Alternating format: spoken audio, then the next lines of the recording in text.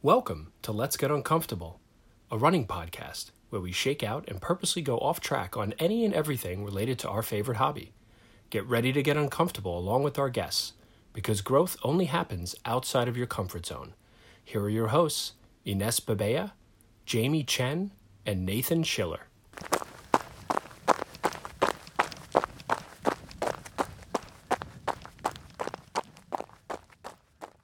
Hi, I'm Ines Babea. Hi, I'm Jamie Chen. I'm Nathan Schiller, and welcome to Let's Get Uncomfortable.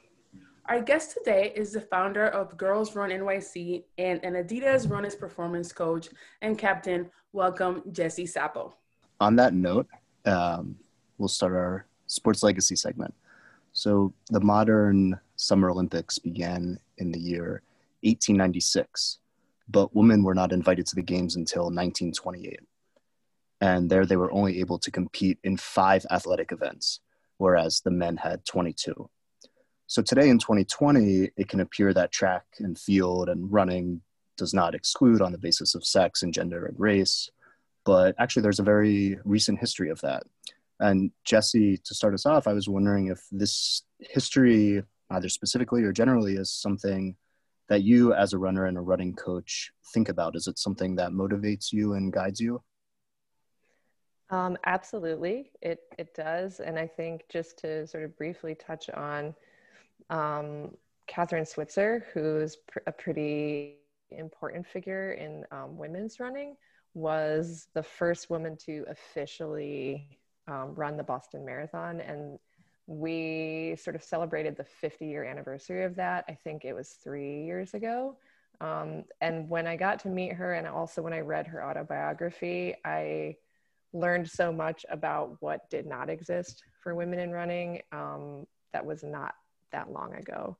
So I think, like you said, often it seems like it's a very inclusive sport where everyone should feel like they have some ownership over it. But I think that even in very recent history, things were not that way. And maybe even beyond surface level, things are still not that way. What have you seen, for example? Well, I would say for sure when I started running long distance, it was in New York, and it was with a group called the Bridge Runners. And I think probably a lot of folks may be familiar with them as, I guess, an alternative or sort of counterculture running group that was started by, in particular, Mike Sace, who was a nightlife guy. And he was creating a space for running for people who did not look like runners, or who maybe weren't feeling like they were a runner, or that they weren't welcome within what was traditionally maybe a running community. And I remember at that time, it was around 2004, 2005. I would run, I guess, jog. I didn't consider myself a runner at that time, but I would get out and I would run the loop around Prospect Park to try to stay healthy, but also, I guess, for my mental health. And I would never consider joining a running group because I literally did not identify as a runner. And I think that a lot of that had to do with what I saw or who I saw that in my mind was runner. And it was like the typical, traditional, stereotypical, like skinny white guy. And I even thinking back to being in sports in high school or junior high, like what I would see as a distance runner, I was like, that's not me. I'm not it. So I think that a lot has changed, a lot has happened and opened up, especially in New York City over the last 15 years, to make running feel a lot more inclusive, and a wider variety of people who do it. But initially, I definitely didn't quite relate to it myself. And I also didn't see a lot of people outside of that stereotypical, like cross-country-ish person out running in groups.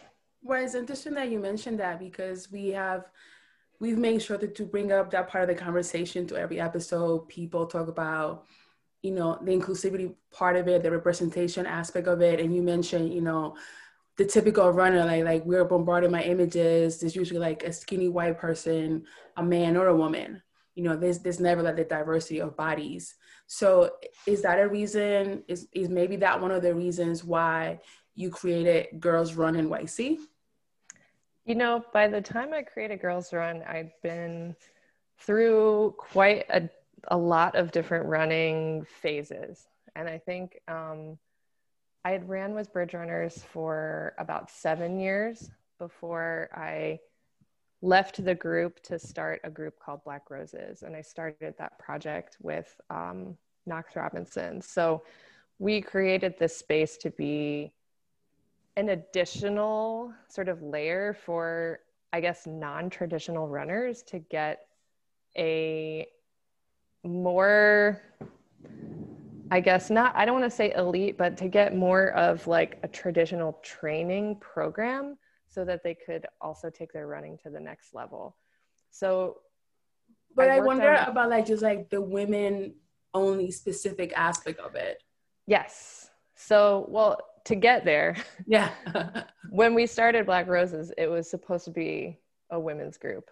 So in my mind, I really wanted, like leaving Bridge Runners, I was like, I want to move into a space that is welcoming for women, that feels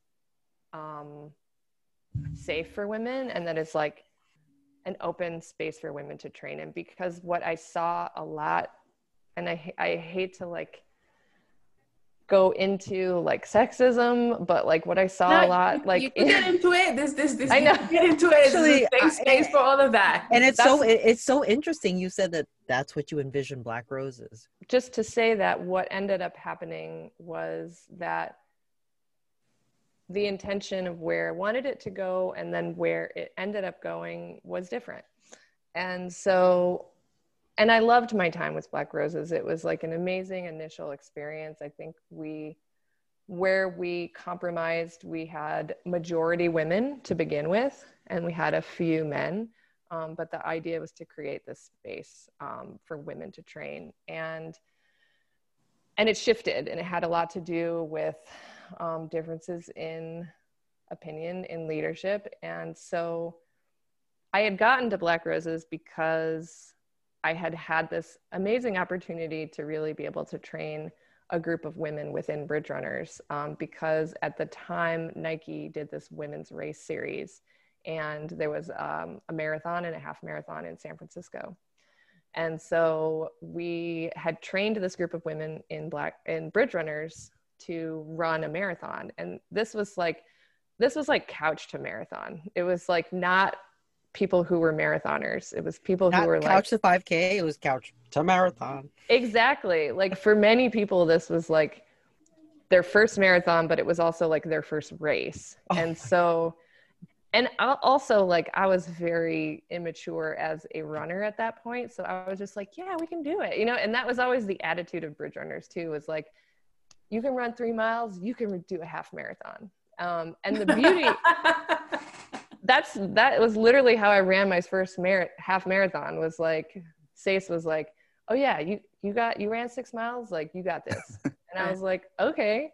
But the beauty of that is that in that space, you don't tell yourself you can't do it. So you learn pretty quickly that you can, but you also learn maybe with some more training, it would feel different. So essentially, like, I trained this group of women, we did the marathon, and I was like, this is it. Like, I love this. And I love helping people achieve their potential or beyond what they think their potential is. And that was why we created Black Roses, because I wanted to keep doing that. And I wanted to like hone in on that. And as you guys probably know with Bridge Runners, it's like, it's once a week. It's pretty, you know, it's so open that like, it was harder for people to like focus on a specific thing. So for me, like coming to Black Roses was taking that and like narrowing it down and just saying like, all right, cool. So also like come over here and we're going to like help you train so you can achieve this like bigger thing. So that was like the beginning of how I got to Girls Run, actually, was that did Black Roses, but it was co-ed, and it just, there was something that continued to gnaw away at me that I was like, I really just want to create a space that is just for women. And so I created Girls Run 2 years after that, which was almost 6 years ago now. And then Girls Run became something totally different because it was not a training group. And I think my experience with Black Roses, I was like, I don't want to create this training group where people are intimidated again to join. And what I do want to create is a space that is removing barriers for people, whatever barriers like they were kind of sharing with me, which was like, maybe I'm not good enough, maybe I'm not fast enough, I haven't ever ran, like all sorts of different like things that might prevent someone from coming to the sport. Did those barriers also like include like race? Because we also see, like you said, like when you talk about like the typical female runner, which you see is a white woman. So is that also something that you thought about? Absolutely. And I think I would say race and ethnicity, and also body types and age and abilities. Like it was kind of like all these different things that might make someone feel like that's not a space for me.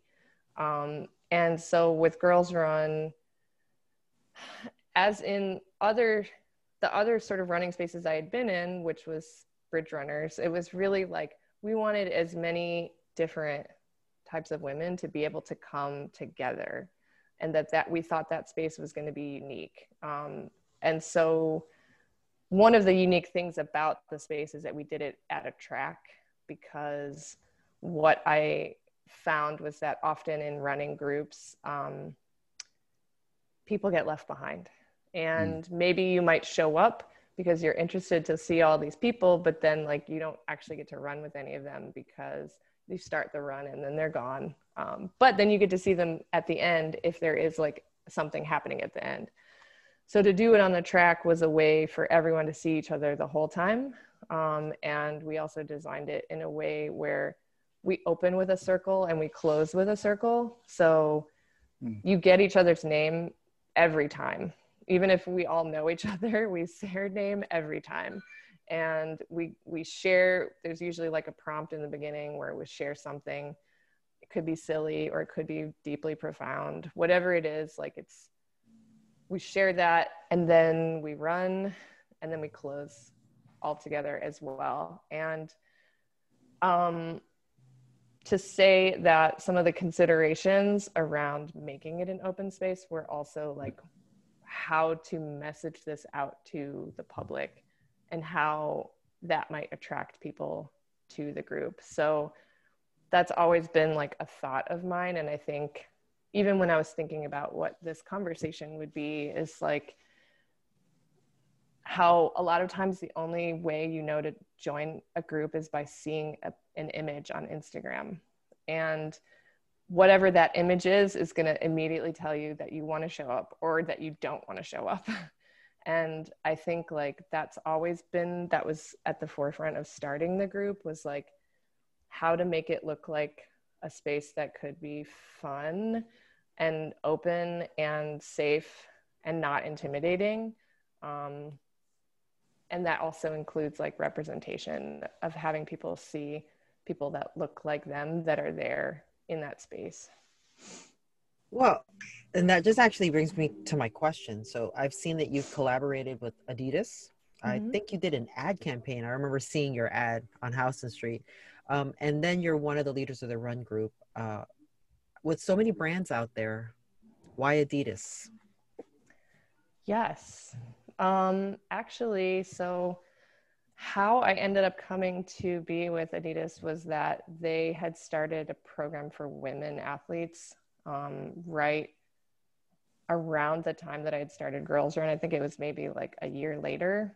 And they had put a bunch of their resources into building this like group of women athletes who were in this program that they called Creators. Everyone's called a creator, right? And that's super vague, but they brought together these women from around the world and essentially like offered us this opportunity to have a contract to work with Adidas women. And the reason why I think they reached out to me was definitely had to do with my leadership in the running space as being a woman coach and having girls run. But I was amongst other people who were like pro soccer player, boxer, a blogger who has 250,000 followers, like whatever. It was just all these different women. So I actually joined on as basically an ambassador for Adidas Women initially. And that sort of opened up other opportunities for me. But the reason why I wanted to work with them was because they were investing in women. And I didn't see a lot of other brands that were doing that at that time, except for Oiselle, who I think has always been a women's brand and has always invested in women. But I also was like, at the same time, like, I love Oiselle. Like I was looking at what Oiselle was doing and how they were disrupting the sports industry. Or I think Kara Goucher was part of Oiselle at one point when she was accusing Salazar. Yes. Yeah, I mean, if you follow along with Oiselle, like they've been super disruptive in the sportswear industry, which I think is amazing. But yeah, I had this opportunity to work with Adidas Women, and then from there, it's turned into a lot of different things with running and outdoors. But it was, for me, it felt good to work with them because a lot of what I do has not had to change. Like it's more that I'm being supported and there's some resources around what I do versus me being kind of like stuffed into this agenda that they have. So I'm not familiar with the ad, but you said that they selected you and a few other people. What did those people look like? Was that group diverse? Yeah, I would say it's. I'm asking in the sense because, you know, people always say, well, you know, we can't find candidates of color. We can't find people who are interested in coaching. So we end up just finding people in our circle, so that's what I'm asking is like, right. How committed were they to like promoting women, and did they choose not only people, not just you, but people that also like are different from what you look like? Yeah. I mean, I would say diverse in there were definitely a lot of women who were from like various different ethnic backgrounds and also from different parts of the world, because they were utilizing like these key cities. So it was like women from London, women from Tokyo, New York, LA. So a lot of the sort of bigger markets when you're talking about marketing. But that being said, I would say not super diverse in like body size and shape. And I think that's also unfortunate, is that often we're looking at this like very stereotypical, like what is an acceptable or beautiful or fit body. And I think that is where there was definitely work that needed to be done. But I also, the woman who was kind of overseeing this program, which has now sort of been disbanded, not disbanded, but it's been sort of not as funded because funding shifts. But this woman, did they tell you why?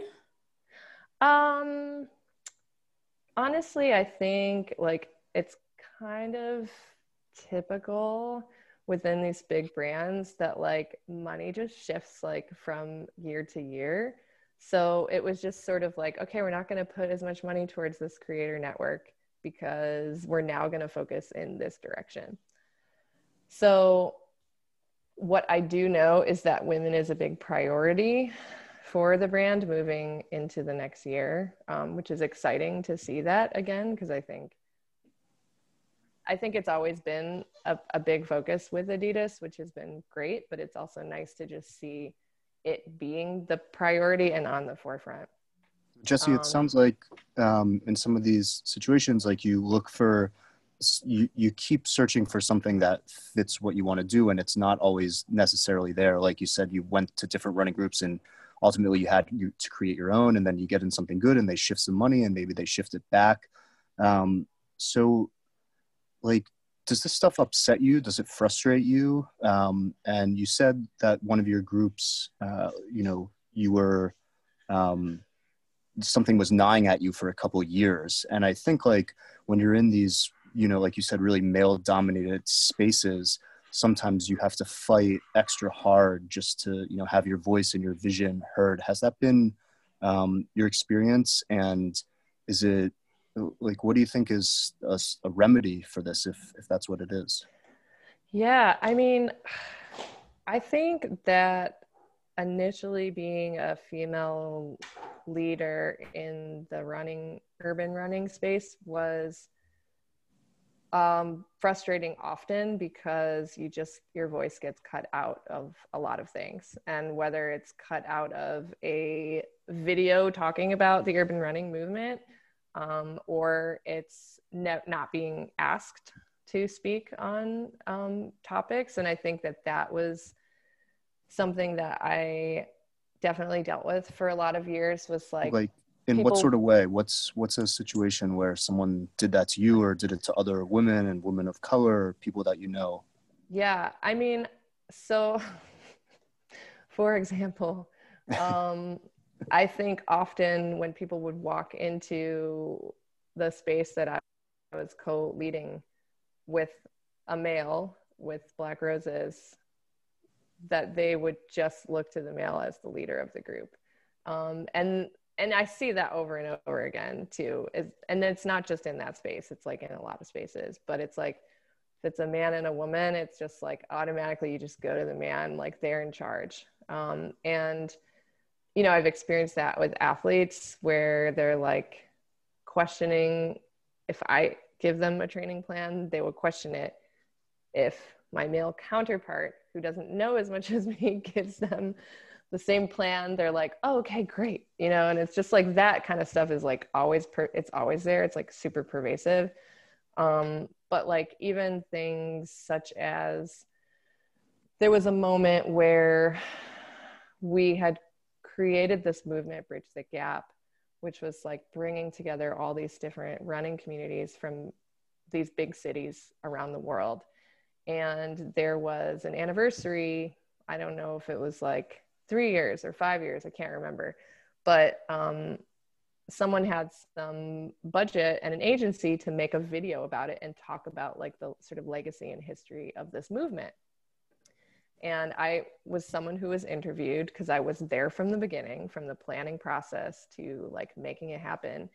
And in the end, they just edited me out. So it was all men speaking. And I remember getting the video clip sent to me, and I was actually with my team of women waiting to get on the bus to go to DC for this Nike women's half marathon. And I open up the clip and I watch it, and it's like totally edited out. So like no voice, and I was just like, oh, fuck. And I shot back like a really angry like email. And I was just like, this is bullshit. And I also was like, the only women that are featured in this short film that is now documenting this movement are girls dancing like on the sidelines of the race. Like they weren't even, you know what I mean? Like it was like they didn't even highlight women in a way that felt like powerful. But that leads into why we have a lack of women in leadership roles in the running community, and particularly amongst like white women, minorities. Like now, I guess I see where you're coming from. It's like they don't really validate your experience and your knowledge. Right. Like, well, that's definitely a piece, is that, if you don't see a lot of women as coaches or in leadership roles, then you're thinking, well, I guess they can't be, you know, or they shouldn't be, or whatever, you know, whatever, like, but, and this is also something I know from a project that I worked on that was breaking barriers in sport for girls. And this was an Adidas project, was when they were doing research around why girls drop out of sport, because they typically drop out much earlier, which is like between 14 and 16, much earlier and at a much higher rate than boys. And so they were doing a lot of research to find out why. And one of the reasons was not having female coaches or female mentorship, along with not seeing media representation in sports media of women, pro women athletes. And so one of the things to me that I think is really important is like uplifting like women coaches, like across the board, so that it can increase like women potentially seeing that as a viable option. But I remember even being also really afraid to become a coach or like think of myself as a coach, because I was like, just not going to get respected. Is this something that you think you can work with Adidas going forward? Given that like, you're one of the coaches, I think you are the only one in New York. I'm the head performance coach for Adidas runners, but we have Amira Omar as our mindset coach. We have Lottie Bilderici as our nutrition coach. And we have another woman, Shiara Robinson, who is a captain. So we actually skew mostly female on our leadership team, which is pretty amazing. And to have multiple women coaches is like also really special. So that was another thing that really made me like excited to work with Adidas, that the performance coach for LA was also a woman and I was a woman, and I was like, whoa, they hired like head coaches who were women. And this is coming from a sportswear brand, which felt significant. I think that it makes a difference to have women as coaches, because I think that females, we have different needs, you know, physically, biologically, you know, in athletics. And also I think women coaches understand the pressures that, say, a non-professional athlete who's a female, like the strains that she may have, the responsibility she has trying to juggle family, work, life, things like that as well. Yeah, absolutely. And it is also disrupting a lot of really unhealthy culture that is tied to running. And I think like that's a whole other issue, but especially for women, there's been like a lot of super unhealthy, toxic culture around running. Like what? Well, definitely there was a big sort of scandal coming out around the Oregon Project. With Mary Cain as one of them? Definitely Mary Cain was very vocal about her experience, but as it has been unfolding, many different women were experiencing a super toxic environment around unhealthy eating and weight expectations that were coming from the head coach of the project. And that was a lot in the media last year, but it's not, the thing is, it's not uncommon, and it's not, I don't think people were like super surprised. And so one thing I think has been super interesting is seeing a number of female athletes now becoming coaches. So pro athletes now becoming coaches so that they can coach women and not create a similar experience where the expectation is unhealthy, like you were saying, unhealthy practices for women in the sport. But yeah, I think it also like kind of brings us to like the way that when that was happening, like in 2019, we focused on like how women, like you were just saying, that the body issues that, you know, you have to like, they were required to be like hit a certain weight. But female bodies, you know, our bone structure is different so that we can carry children. Our menstrual period needs to be regulated so you can have children. And then just like, we just work differently, carry our body weight differently. So it just shows, like you were saying earlier, about the body type of what a runner looks like. And I think now in 2019, we've moved from like the gender aspect to the safety aspect of like, people of color being able to run and not get murdered the way like Ahmaud Arbery was. So how did you process the murder and awareness that running is not the same for everyone? Yeah. I mean, I think so. My partner of 15 years is an African-American man. He's Afro-Cuban and Puerto Rican, and we've lived together for a lot of years, and just experiencing a lot of fear around him being continuously harassed by the police, even though he is a firefighter. So wow. really crazy situations that we've been in over and over and over again. And something as simple as like, we're going to drive home for Thanksgiving and being pulled over every time, every single time. What does that feel like for you when that is happening? I feel helpless. I feel scared. One morning we were sitting at breakfast and he went outside and then got into the back of a cop car, and I didn't know what was happening. He didn't tell me what was happening, and I just freaked out. And it's like, I constantly worry because I know he is like, the number of times he's been pulled over is insane. And like, it doesn't matter that he's a fireman because he's Black. So, and it doesn't matter that he's not doing anything wrong because he's Black. And just like continuously like experiencing that over time, I think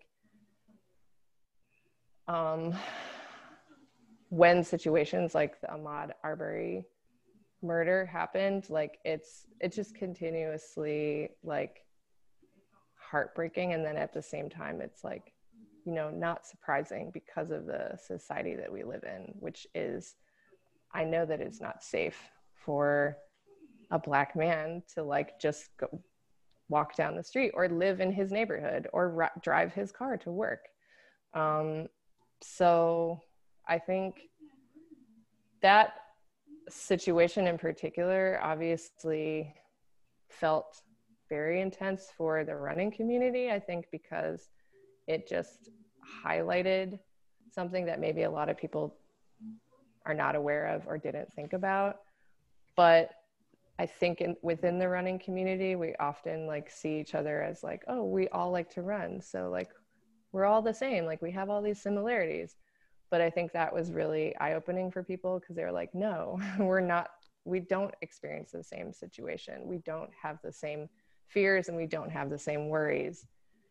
And maybe that's in some ways similar to what the difference between running as a man or running as a woman is. Like, I think a lot of women are like, yeah, it's not safe.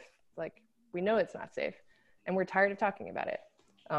And maybe a lot of men are not even aware of that, or they're like, well, I've never seen it happen, so I think you're probably okay.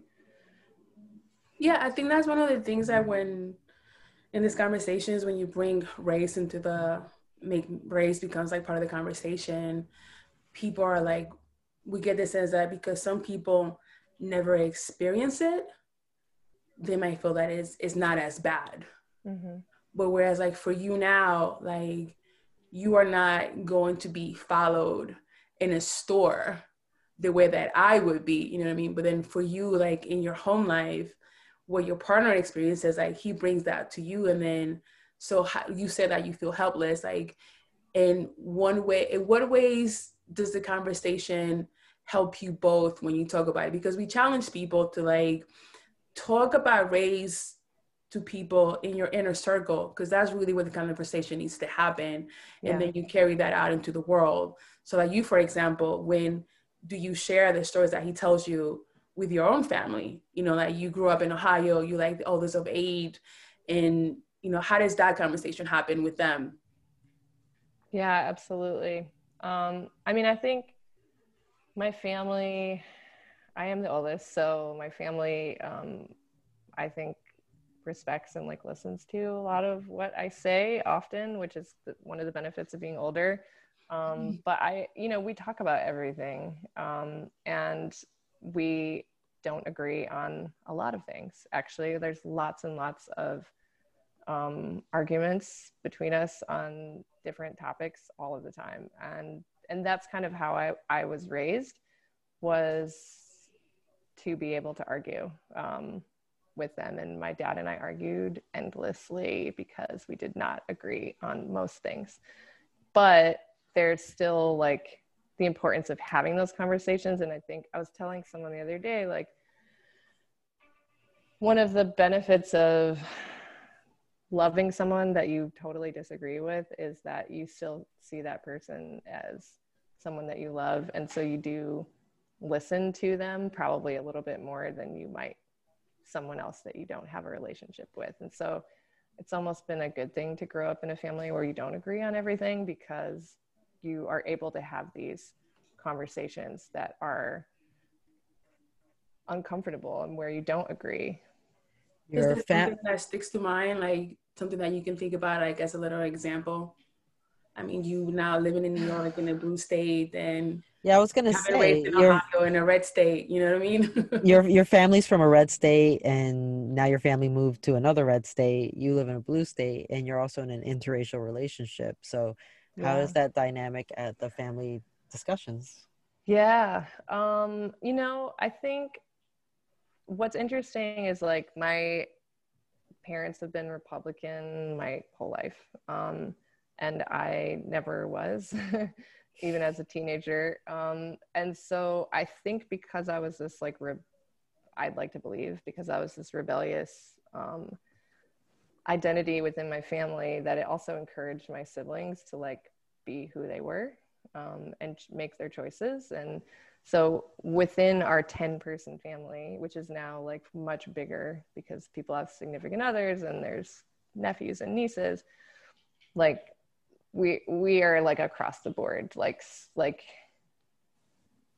we're everything, you know, like, so I think, and also like, you know, my sister-in-law is Black, and my brother dated a Mexican woman who he married for 10 years. And then my sister's fiance is Mexican. And so like our family is like really, I think, a unique mixture of varying opinions, but we, at the end of the day, like agree to disagree on stuff. And I think that we probably argue the most about politics for sure. But in terms of like, one thing I learned from my parents is to look after other people and to care for other people and to help other people. And I think my parents are pretty open-minded in that way. So, and that probably also having a lot to do with growing up without very much, like growing up pretty poor, and like also this, having this like idea of giving back to others makes you feel like maybe richer than you are. And so there's always been this attitude of service, I think, within my family. I think that translated to your personality too. I've been riding with Girls Bike NYC. Yeah. So they seem to share the same ethos and the logo. And I did see that you were at the beginning. Were you part of the creation of that? And I noticed that biking has been increasing during the pandemic. Did you create it, or was it just a collaboration of ideas? And how have you seen biking as an activity that can create an inclusive space for people of different cultures, race, gender, you know, identity, things like that? Yeah. So I am proud to say that Girls Bike is a sister group of Girls Run. It was started by 2 members of Girls Run who got super excited about cycling for 2 different reasons. One is this woman, Kate, who was cycling more because she was injured and couldn't run. Kate and Nicole Ricketts. And Nicole, I think, just super excited about cycling. And so we had actually started Girls Run back up, but doing it in a very small, intimate way. And Kate came by on her bike, and she was just like, you know what if we have a bike night? Because I can't really run yet. And so I was like, cool, like, yeah, let's do it. And basically what ended up happening is that it was formed in that way, in a very organic manner. But it took a few months for us to decide to make it a sister group of girls run. And partly because we wanted it to have the same ethos. And so I came for a while, and I haven't made any of the long ones on the weekend, but I was coming regularly on Tuesdays, because also I just wanted to like feel the vibe and see, like, does it have the same vibe, which is that like anybody could show up, and we're not trying to like blow people out of the water here, but it's like a space where you can like be brand new, or you can have experience and it's still fun. And the goal really being like community building, that you're meeting people, which it was definitely that. And so, you know, we sat down and we decided, like, let's make it a sister group. Let's give it same logo, but like, let's set some sort of ground rules about how it can be the same-ish, not the same, but like have the same sort of energy around it. And that really being that it should be a safe space where it's not competitive and people should feel welcome there. It did. It was, because cycling's intimidating. I don't know if Kate shared with you, this one time we were riding Central Park, we were just doing loops. And I heard this mother say to her daughters, she said, "Look, honey," she says, "there are girls who bike too. You can do it too." And it's like, I heard that. And it's funny because a friend of mine, he said he was cycling that same weekend. He says, "Were you part of this like really large group of girls that were cycling in the park?" I said, "Yeah, why?" And he says, "No, it was just noticeable. You guys just seemed to look like you had so much fun." Yes. And I said, "Yeah, I was intimidated by cycling with some other men, and I just didn't want to do it anymore." And then when I discovered girls, it just felt, and it was so many different types of faces, different body types. That was like another thing. A lot of men that I know that cycle are they look a certain way and they go very fast. The girls group, they have different looks, different styles, and different types of bikes. Yes. Yeah. People were showing up with city bikes, and they were still welcome.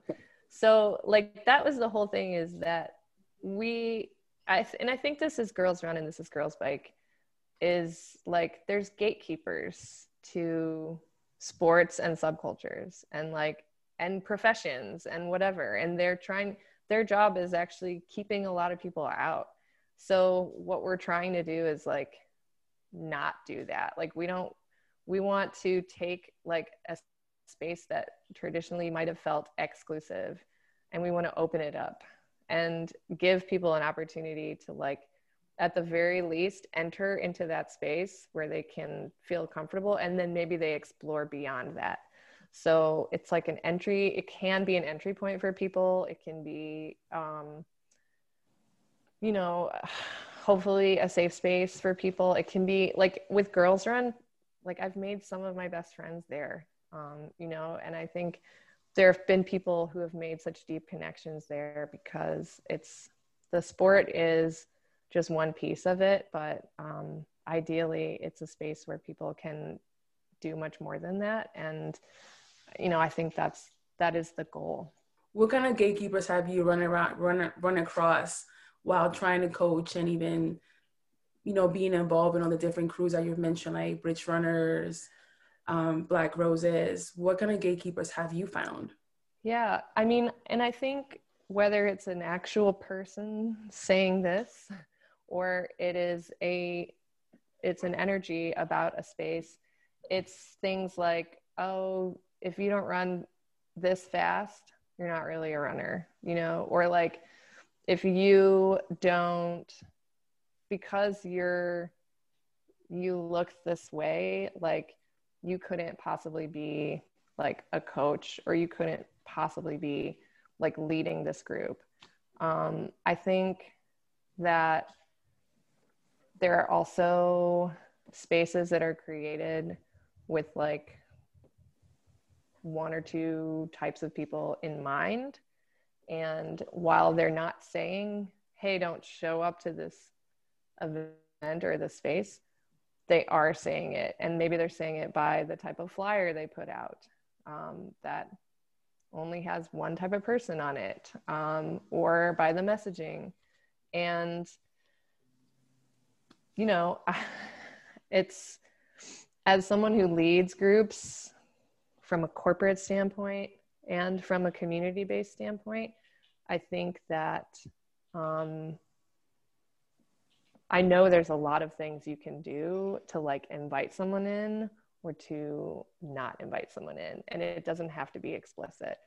So Jesse, I want to ask you about this accessibility from the perspective of an ultra runner, because I've seen some, I've been asking our guests a lot about this because it's something that's always irked me or not at me, which is that, nominally ultra running can be done by anyone. And we see that extreme distances become less extreme when people, dedicate time and some money to them as well. And one thing that's happened in the ultra world is that as it's become more popular, it's become so much more expensive. So you have all these amazing races that are oftentimes very pricey to get into and require sometimes even like in the know, like you have to know someone or you have to find out about it. And I saw that you did the Speed Project, and like I was curious about that because you mentioned earlier in our podcast that this is sometimes you have to just go on Instagram to find out where something cool is happening. So there are all these elements that I think are on the one hand very neat, but on the other, they, always, not you personally, but anyone is running the risk of when something gets very exciting and popular, it can have the opposite effect where it starts to close doors because that, how are you going to get out of the city to, how are you going to fund that? How are you going to find out about something if it's only advertised on Instagram? So I'm wondering, if you could just talk a little bit maybe about Speed Project, or if you want, just tell us, how you think about these things when you're, starting the 10th most amazing thing that you've done to bring people in. Well, so to speak on Speed Project in particular, the first time I participated was on a team that Vasha from Undo Ordinary put together. And what was great about it was that it was a group of women, super diverse group of women. It was all women. And also was funded and backed by Adidas. So what was great was that like, it was not cost prohibitive for people to participate. It was nice that Adidas invested in a women's team, but also in a women's team of non-elite runners. So like, we were not going there to win, that's for sure. We were going there to like have this experience that was to like break some personal barriers, which I think what the Speed Project is. So I was in like a lucky situation with that experience, but to say that I do know the race directors of that particular race, and I've watched them open it up to try to make it more inclusive and more accessible over the years, because initially it was like 2 teams, and then it was like, no, it was 1 team at first, and then it was just a project, and then it became something that more and more people wanted to do. So I think with that race in particular,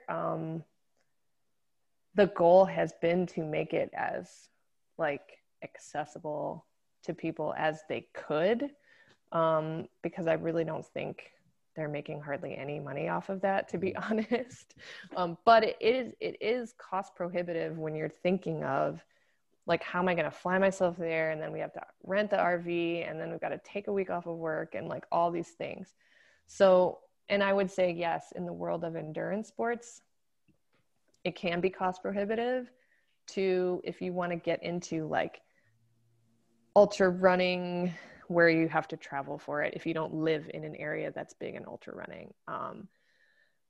Also, just to say that I've never really appreciated how the cost of local races has gone up and up and up, because I feel like the answer has always been, well, it costs more money from the city to put these races on, so that's why we have to charge more money for it. But I remember not that long ago, this race cost less than half of that. And so I just don't understand, like, yes, it's exciting, more people are running, but I don't understand how we have to charge like $50 for a 5K run around Prospect Park. And I remember like, I wanted to get my coworkers, I worked at this high school in Brooklyn, and I wanted to get my coworkers to come out and do the Jingle Bell Jog. And I was like, it's cool. Like we work in Brooklyn and it's in Brooklyn and like we can train for it together. And then I went on the page and it was like $50 to register. And they were like, no way. Like that's so much money. And they weren't like invested in running already. So they were just like, I can't spend $50 to like run around Prospect Park. And I was like, yeah, I can't ask you to do that either. Cause it's like, that's insane. Like it's really ridiculous. And I think that is another example of gatekeeping too, which is like, who can afford that? Like who can afford to do the 9+1 so they can run the New York City Marathon? Like a select group of people can afford that. But there's a lot of people who cannot. And especially probably young people who you would want to be out running. So I think that. No, but you're totally right. I think in our planning of like the different episodes, we've kind of mapped out with the things that we want to talk about. And you mentioned gatekeepers, and then the financial aspect is also something very real to people. Like you're saying, like, especially now, like, who knows who will be have a job again in next year, and those $50 to enter a race, that's money for food on the table, or in Metro, or like necessities, as in a way. I guess it's just like the financial aspect of it, and like as you mentioned, being able to do the speed project, and I feel like in a way it just widens the gap of accessibility, like in the same way where like now in 2020 races have been suspended, but now like you mentioned, like we get bombarded on Instagram of the images of people doing this, trial miles, like miles for trials or whatever you call that, you know what I mean? Like, and that's what we're seeing. So like, so only now the white fast people. I saw those pictures. Running, yeah, they are. And I think I just seen the cross country. Like, no. Yeah, the cross country runs this weekend. I was looking at the girls who participated, and predominantly white. Yeah. Yeah. And I think as like a group leader who like we haven't reopened Adidas runners this year. And it's frustrating to me to like see that those images are like flooding like media right now. And I'm like, we don't have images of group runs. And so we don't have images to combat. Like I see a huge disappearance right now. I mean, there's a big disappearance this year. Yeah. And it's frustrating because it's just like how media works in general. Like the feeds are being flooded, and I'm like, this is what we're seeing. We're seeing like specific groups that look a specific way out here doing their thing. And then we don't have like, we can't like counteract that with alternative like images. So yeah. And at the same time, like, I mean, I don't want people to be confused. Like, we're not saying that it's wrong to be fast. We're just saying that as a sport, like, everyone should be celebrated because you train just as hard. You have whatever your why is, you show up and do it. And I think, like when you said, like at the top of the show, like you yourself didn't feel welcome. You didn't feel that you could belong because no one looked like you. And then there were like, there's like standards that people say like, well, for you to be a coach, you have to be this fast. Be this, you have to, be able to do this and that. And then there's that thing that it just keeps widening the gap of like what it could be. And then even with the images, like, like we are also consumers, and I can decide, well, like if Adidas doesn't support women, then I won't buy that. If like Nike doesn't do that, then I won't do this. And if like, I'm trying to think, what is the other like big brand company in running? I'm like, even Reebok, well, back in the day, or even Puma, you know what I mean? Well, look at Lululemon. I mean, Lululemon, exactly, always out, things like that. And I think that's also important. And then I think us as consumers, we can remember that we do have that power to say like, I won't. And it's not a cancel culture. It's just to say that, why would I put my money into someone who doesn't think of me as valuable as, the woman that can run like a 5K in 17 minutes? Absolutely. I mean, I think we have a lot of power as consumers, and I hope that people continue to recognize that where you do choose to consume, like that is where you have some power as well. So, yeah, I mean, honestly, I think like earlier, the question was posed like about seeing things change or like things that are frustrating. And I think what can be frustrating is to see us kind of cycle back into like almost like move backwards a bit. And it kind of feels, I don't want to say it feels that way right now, but I also think like we're always at risk of that, of things kind of like turning again. And so, just like defaulting to the position where it's always the skinny white guy who runs the show for running in the US, and that's the way it always is. And now we have to fight 3 times as hard to get anyone else there. Yeah. We're going to fight even harder because I think, as Inez said, races have been canceled. So if you think about how many races are being deferred, right? So New York is deferred till next year. A couple of other races are deferred. Now you think about how many people are going to be competing for the minimal spots that are left. And then now you're going to talk about another barrier. So you're going to see people who are so excited to run these races this year. It might have been their first one. And then they start to drop off because they're just like, you know what, I've got more important things to do. I have to recover my life. Mm-hmm. And like, interestingly enough, like I did see an emergence of fitness, you know, like in the beginning last year, and people were excited about New York's 50th anniversary of the marathon. So COVID-19 has a huge impact on us this year, but particularly you see the greatest percentage of fatalities amongst Black and Latinos. And we talk about hand washing and mask wearing, you know, we talk about the big issues, but how come nobody's talking about health? We see a lot of comorbidities in these populations, but we're not promoting health. And now that sport is even more difficult, I mean, this is going to, I don't know, how the run leaders going to react to this. I'm looking forward to seeing what's going to happen for 2021. Yeah. I think 2 thoughts that I have around that. One is that there has been an explosion of people running because it was like the only thing you could do in the beginning. And so I saw so many people, either people I knew from my life who I would never have thought would ever go running, out running, starting a running practice, or, you know, just noticing people out running for the first time. And you could kind of tell by their clothing, because they dressed the way that I dressed in the beginning, which is like non-running shoes and like like technical clothes, like just like regular stuff that you're like, I think this is good enough. And seeing that made me really hopeful, because I was like, oh, there will be another boom of people that are running for different reasons. And I think a lot of people were running for probably mental health this year, because they were just like, I got to get out of the house. And also I got to boost my immune system, or like, I just can't be in this tiny New York apartment for the whole day. So I think that's felt really hopeful, like just seeing like all these people out running, all different types of people. What I hope is that continues.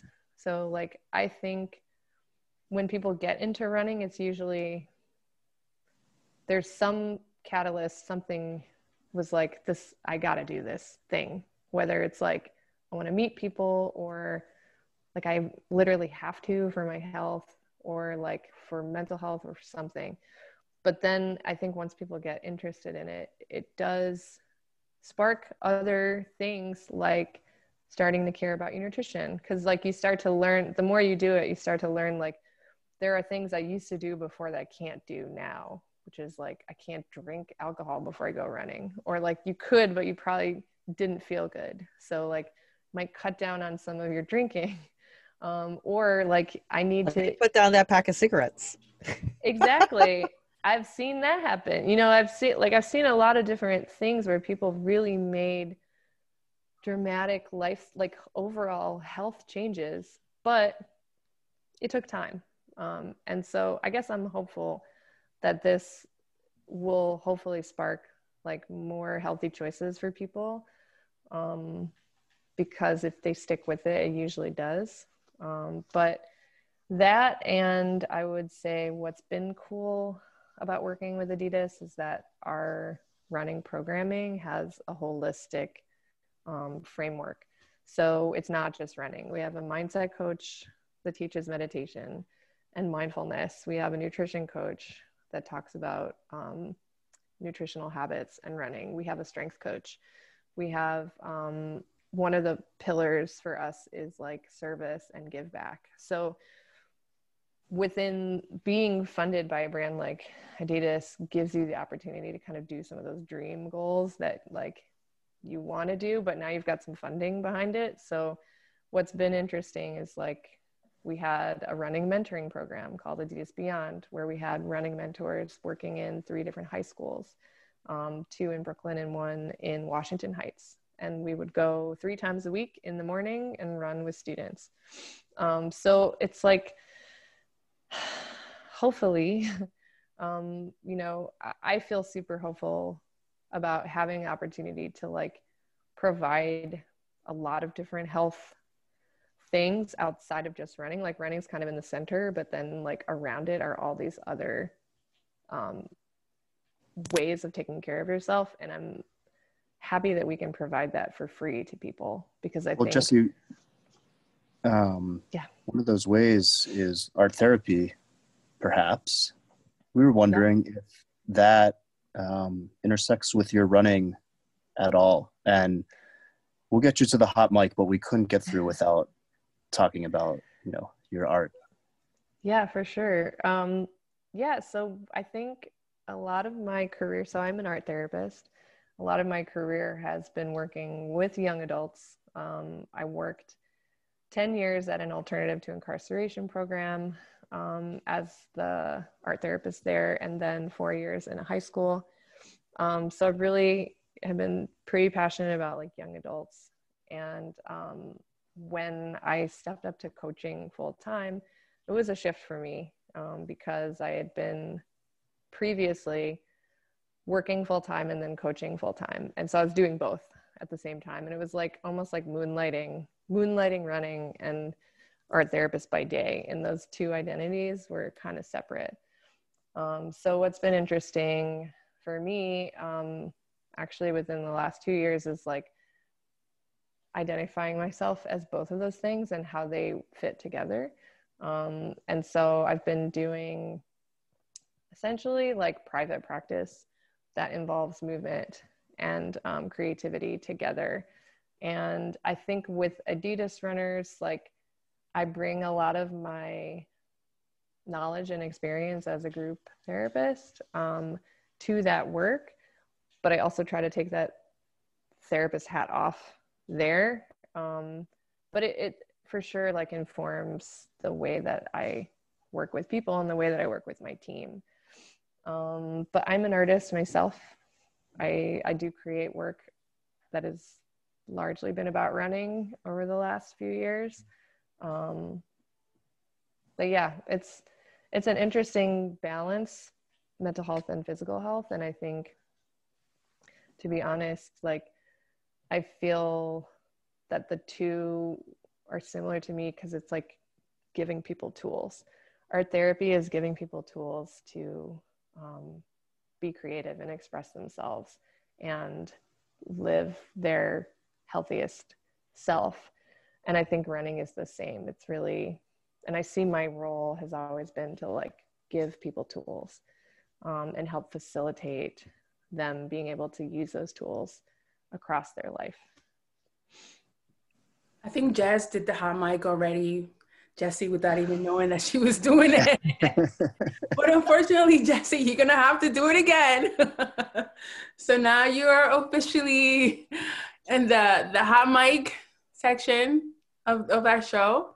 Cool. Where awesome. So you'll get 2 minutes of interrupted time.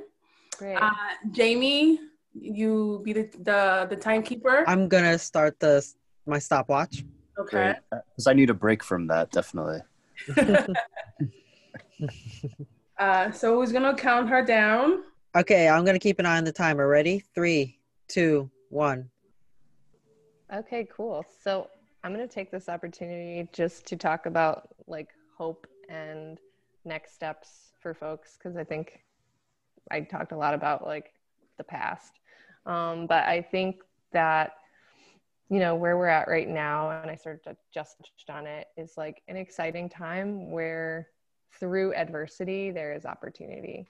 And so adversity being a lot of different things that came up in 2020, like starting with the pandemic, or even before that, it's been like the last 4 years, to be honest. But just to say that in situations where you don't see what needs to be there or what you think needs to be there is an opportunity to create that space. And I think that's always been the way I've kind of approached projects, is like looking for what's missing, looking for who's missing, and trying to ask why, and asking those questions of yourself too. So, you know, I spoke about this a few months ago, being, you know, a white woman in leadership. My privilege is absolutely that I can move around in a lot of spaces because of that. And because of that, it also gives me the opportunity to help create spaces for other people. So I would encourage anyone who's listening, if you are in a leadership position or you are in a gatekeeper position, maybe you didn't realize you are, to really take a deep look at why you're there and what's your purpose there, and then who also isn't there, and in what ways can you contribute to like providing a platform for someone else who is different than you. Or if you're creating a space, and whether that space is a club or a race or a community, that in creating that space, like who's missing, why are they missing, and what are you doing that's preventing those people from being in that space? And I think that's something I need to ask myself in everything that I'm working on. And I would encourage people who are in positions of leadership to do the same. Time? 2:25. Yay! Our record stands. Nobody ever just does 2 minutes. Yeah, Jesse, thanks for coming on. It's been a really special episode. You've given us such amazing thoughts and ideas about inclusivity, accessibility, art, broadening the world of running. So once again, a very special thanks to you. And of course, a special thanks to my co-hosts, Inez and Jamie. And lastly, but not least, you, the listener. See you next time on Let's Get Uncomfortable. Thanks for listening to Let's Get Uncomfortable. If you enjoyed this episode, please subscribe, rate, and review us on the App Store, and follow us on Spotify.